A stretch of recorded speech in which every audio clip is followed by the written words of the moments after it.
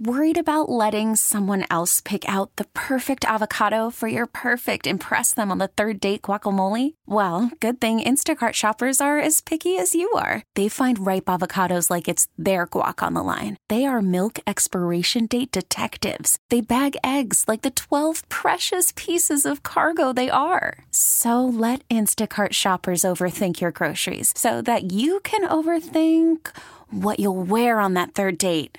Download the Instacart app to get free delivery on your first 3 orders while supplies last. Minimum $10 per order. Additional terms apply. I'm Sandra, and I'm just the professional your small business was looking for. But you didn't hire me because you didn't use LinkedIn Jobs. LinkedIn has professionals you can't find anywhere else, including those who aren't actively looking for a new job, but might be open to the perfect role, like me. In a given month, over 70% of LinkedIn users don't visit other leading job sites. So if you're not looking on LinkedIn, you'll miss out on great candidates like Sandra. Start hiring professionals like a professional. Post your free job on linkedin.com/recommend today.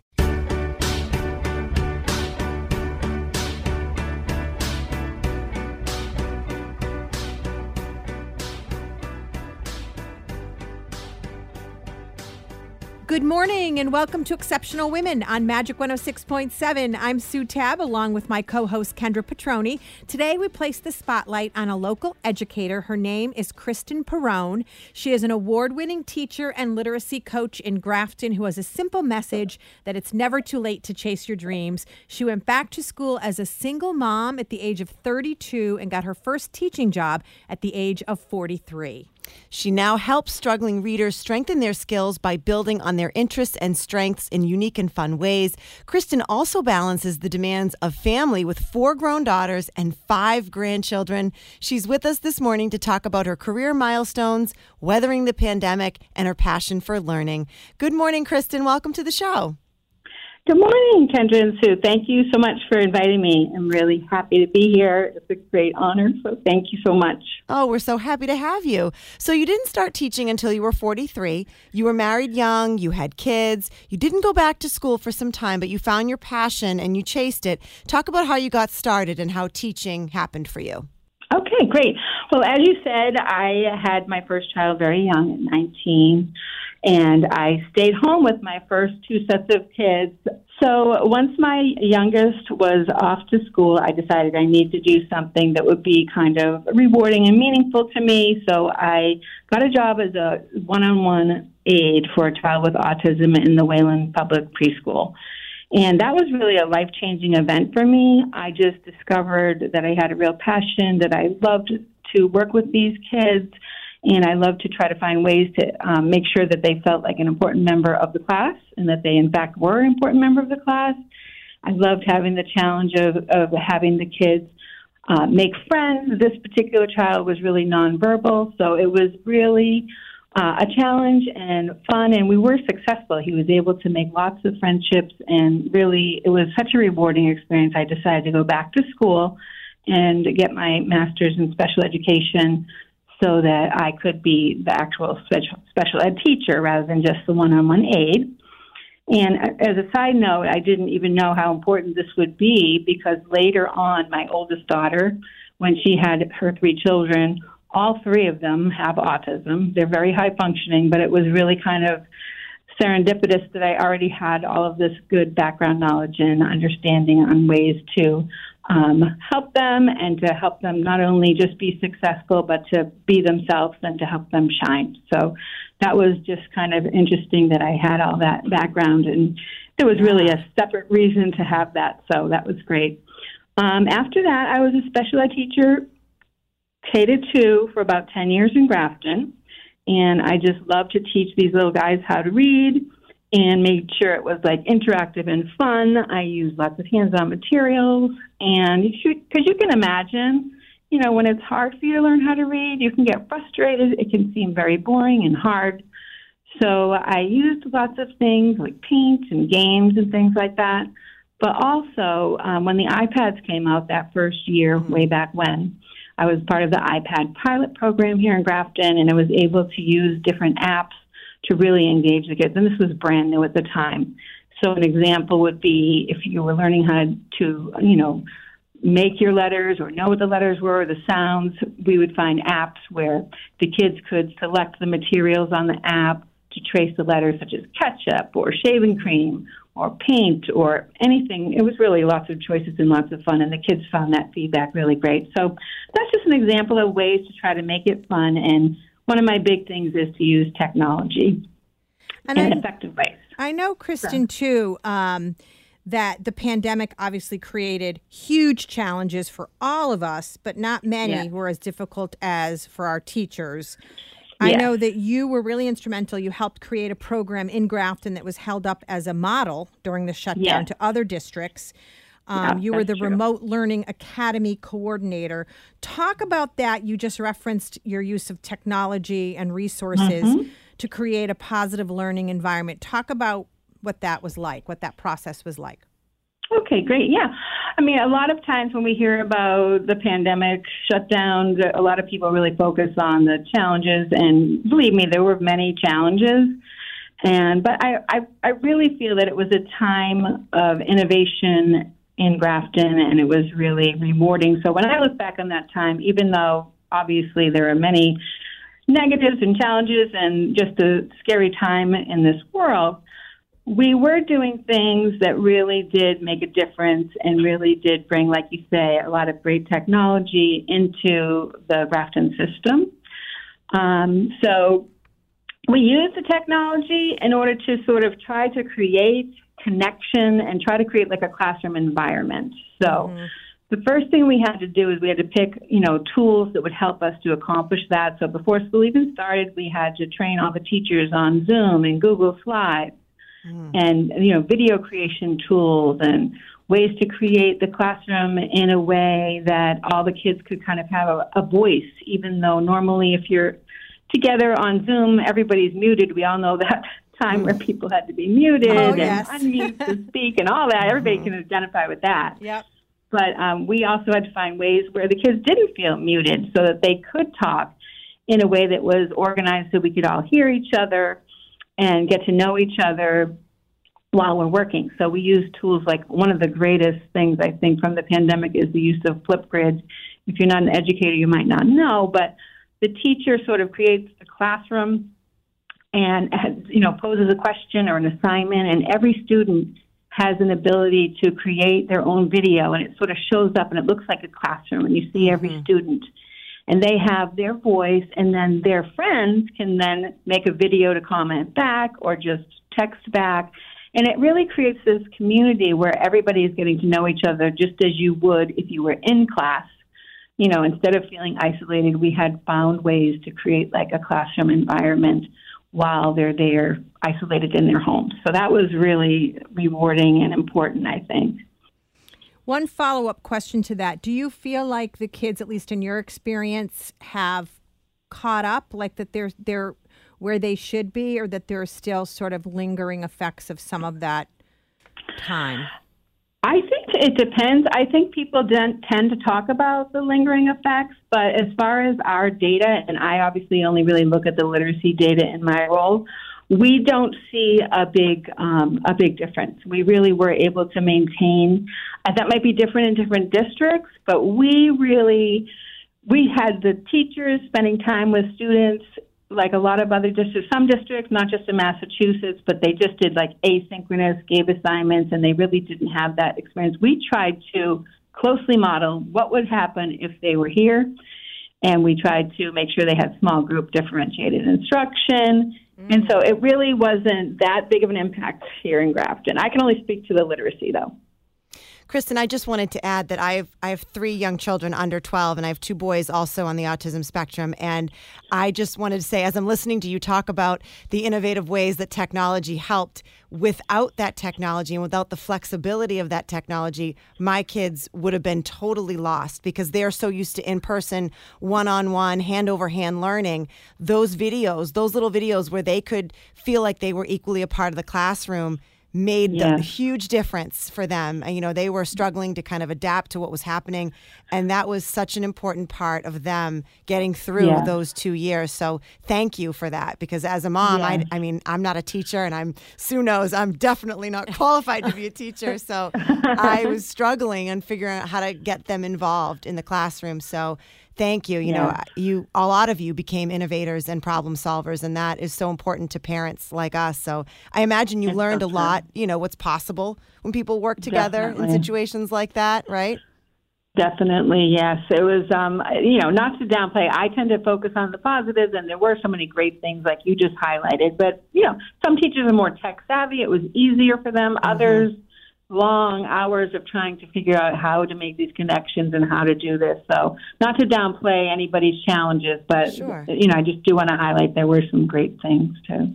Well, if you're just waking up and tuning in, you're listening to Exceptional Women on Magic 106.7, and we're talking with Kristin Parone. She's an award-winning teacher and literacy coach in Grafton who has a simple message: it's never too late to chase your passion. This everyday hero and literacy champion got her first teaching job at 43 and has created an engaging learning environment for her students using games and technology to bolster their skills. Let's get back to our conversation. Okay. Kristin, you've won numerous awards, including the Everyday Hero Award that comes right from the families of your students, and the Literacy Champion from the State Department of Education. And as a part of that, I know you worked on the Mass Literacy website. How is that website helpful? Who uses it? What resources are available on it? Tell us about that. Okay, great. Yes, that was a real honor to be getting that Literacy Champion selection. There were 35 of us that worked with the Department of Ed, and all the literacy experts, all the gurus were obviously involved in making sure that all the information was the absolute top-notch. So it is a place, the Mass Literacy website, where teachers can go, and they are empowered with the most current evidence-based information so they can be the best teachers that they can be. A lot of times teachers, you get your degree, you get your training, you get your mentor, but sometimes you still feel like I'm still not really feeling equipped. So, the Department of Ed decided to create this amazing resource. We're very lucky to have this here in Massachusetts. So it's very teacher sort of friendly.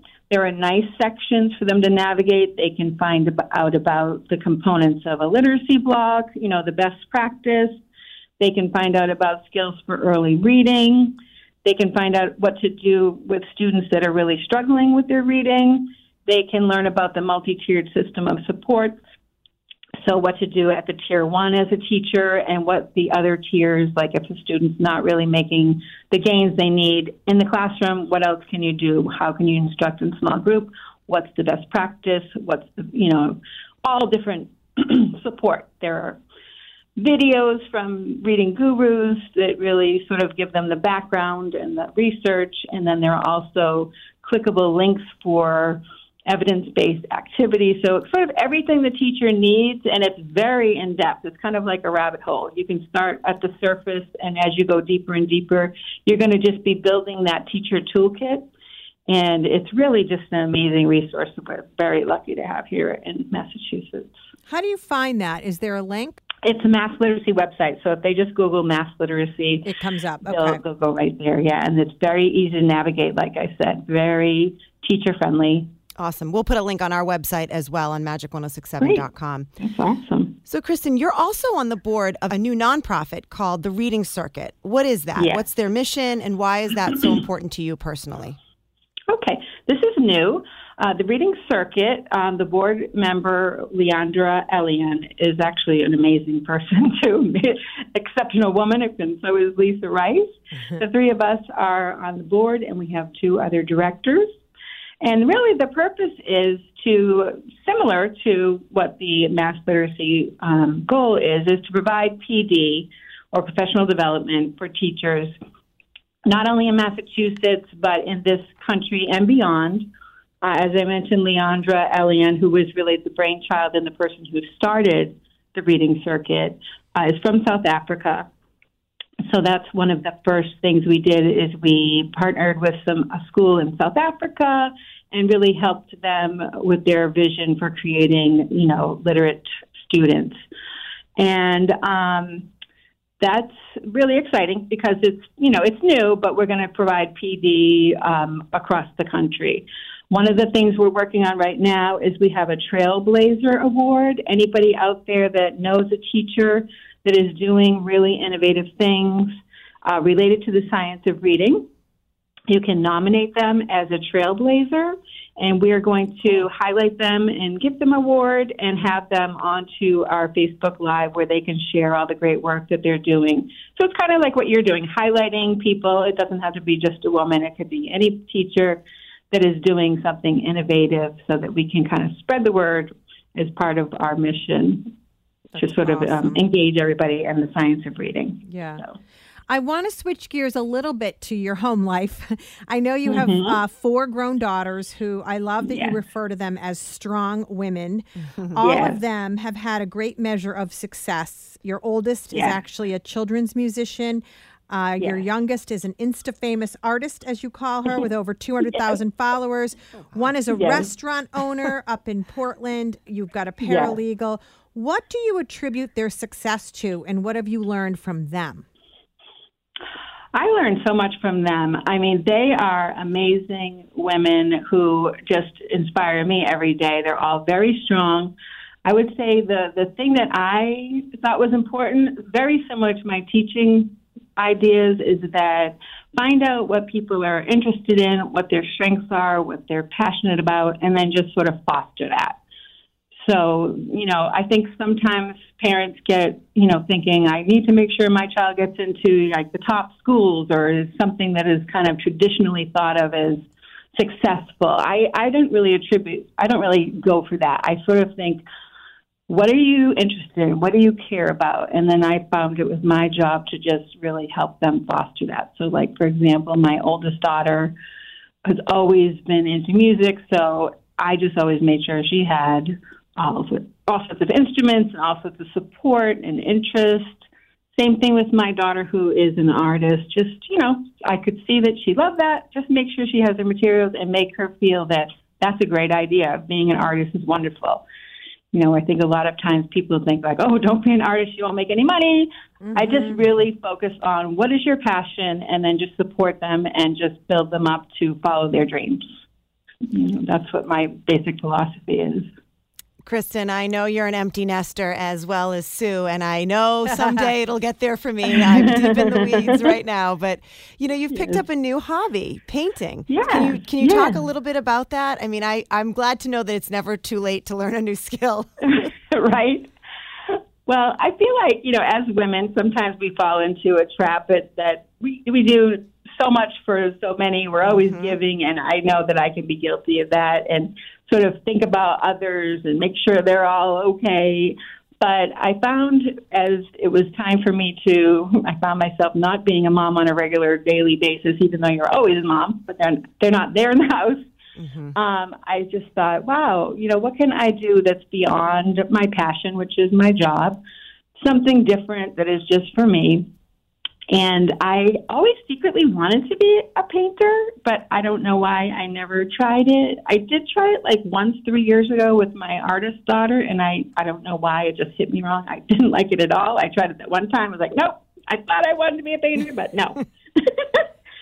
But for some reason, it just hit me once she left. I just had a lot of extra time to devote to something that I wanted to care about just for myself. So I picked up painting, and it just hit me, and I just love it. I paint every day for a couple hours, even if I'm, watching TV or just making that special dedicated time, and I can't tell you how much I love it and how much joy it gives me. You're pretty good at it, too. You included, when we emailed each other earlier in the week, you included one of your images of your paintings, and it's good. Yes. What do you do with your paintings? Are they just for you personally? You're going to try to sell them? Well, right now, I'm in the process of making them into, like, greeting cards. Oh, cool. And stickers, like big stickers that can go on, like Hydro Flask, magnets. I have a little booth off the Common in Grafton, And normally I would just like paint furniture and stuff, but now I'm getting into like doing something with my art and seeing where that goes, just for my creative outlet. Yeah, I love that. Yeah, do it. Open up an Etsy. Let's go. Let's get on there. I love this because your overall message to women is that it's never too late. And as you say, I mean, it's never too late to change course and pick up another career like you did, but it's also never too late to pick up a hobby or a passion that's maybe been dormant for a while and you haven't done it since, before kids or whatever. Yes. And I love that. So you say, you know what, it's never too late. You can be anything you want to be, and you need to believe in yourself. I want to know who your cheerleaders are, who has supported you along the way, and how important it is to have that strong circle of support. My cheerleaders, yes. My family, my mom, my dad, who's now passed away, and also my kids are big cheerleaders. They are so in my corner at all times, just like I'm in their corner. Even my grandchildren, they're so cute. They are always building me up. They always called me Nana, but one of them started calling me the Queen. I like that. They're like, hey, Queen. I'm like, okay, nice. I'll go with this. So they're always building me up, too. It goes both ways. Kristin, what's the most rewarding thing about being a teacher? It's definitely a special passion, and I believe only certain people are able to do it, and you're one of them. What's been the most rewarding thing, and what's been the most challenging? I just absolutely find it so rewarding when I have a child who is frustrated, who maybe is behavioral, and it's not because they just don't know how to interact. It's because they're frustrated. And to take that child and to make a connection, to let them know, hey, we're going to do this together. We're going to do it in a fun way. And when it all comes down and they're successful and they learn how to read, that's going to unlock their future. And when that happens, I could get choked up thinking about it because that's so rewarding to me. Mm-hmm. Anything you wish before we close that you could tell your 19-year-old self? I would just tell her, hold the course. It's all going to be okay. Because at the time, I did feel kind of bad I was at Northeastern after one semester. I left and I felt like, wow, what's going to happen to me? Am I going to be able to be successful? And just to know that, keep following your dreams. It's all going to be okay. It doesn't matter if you're a late bloomer. It's all going to be for the best as long as, you follow your dreams. Yeah. I always say it's not a sprint, it's a long journey with many journey. Many twists and turns. Yes, so true. Thank you, Kristin, for being in the spotlight today on Exceptional Women. Your work is so important, and you are making a huge difference in so many students' lives. We applaud your career. We thank you for sharing so much of your insight today. And, of course, we wish you continued success in the future. Thank you so much, Kendra and Sue. I appreciate you so much. We talk with celebrities and CEOs, but we're also interested in talking with your neighbors, coworkers, and friends who are quietly making an impact in their communities. Go to magic1067.com and email us if you have someone you'd like us to feature on the show. And follow us on Instagram at sue.tab and at Kendra the Entertainer. We'd love to hear from you, and be sure to join us every Sunday morning for another edition of Exceptional Women. Have a great day, everyone.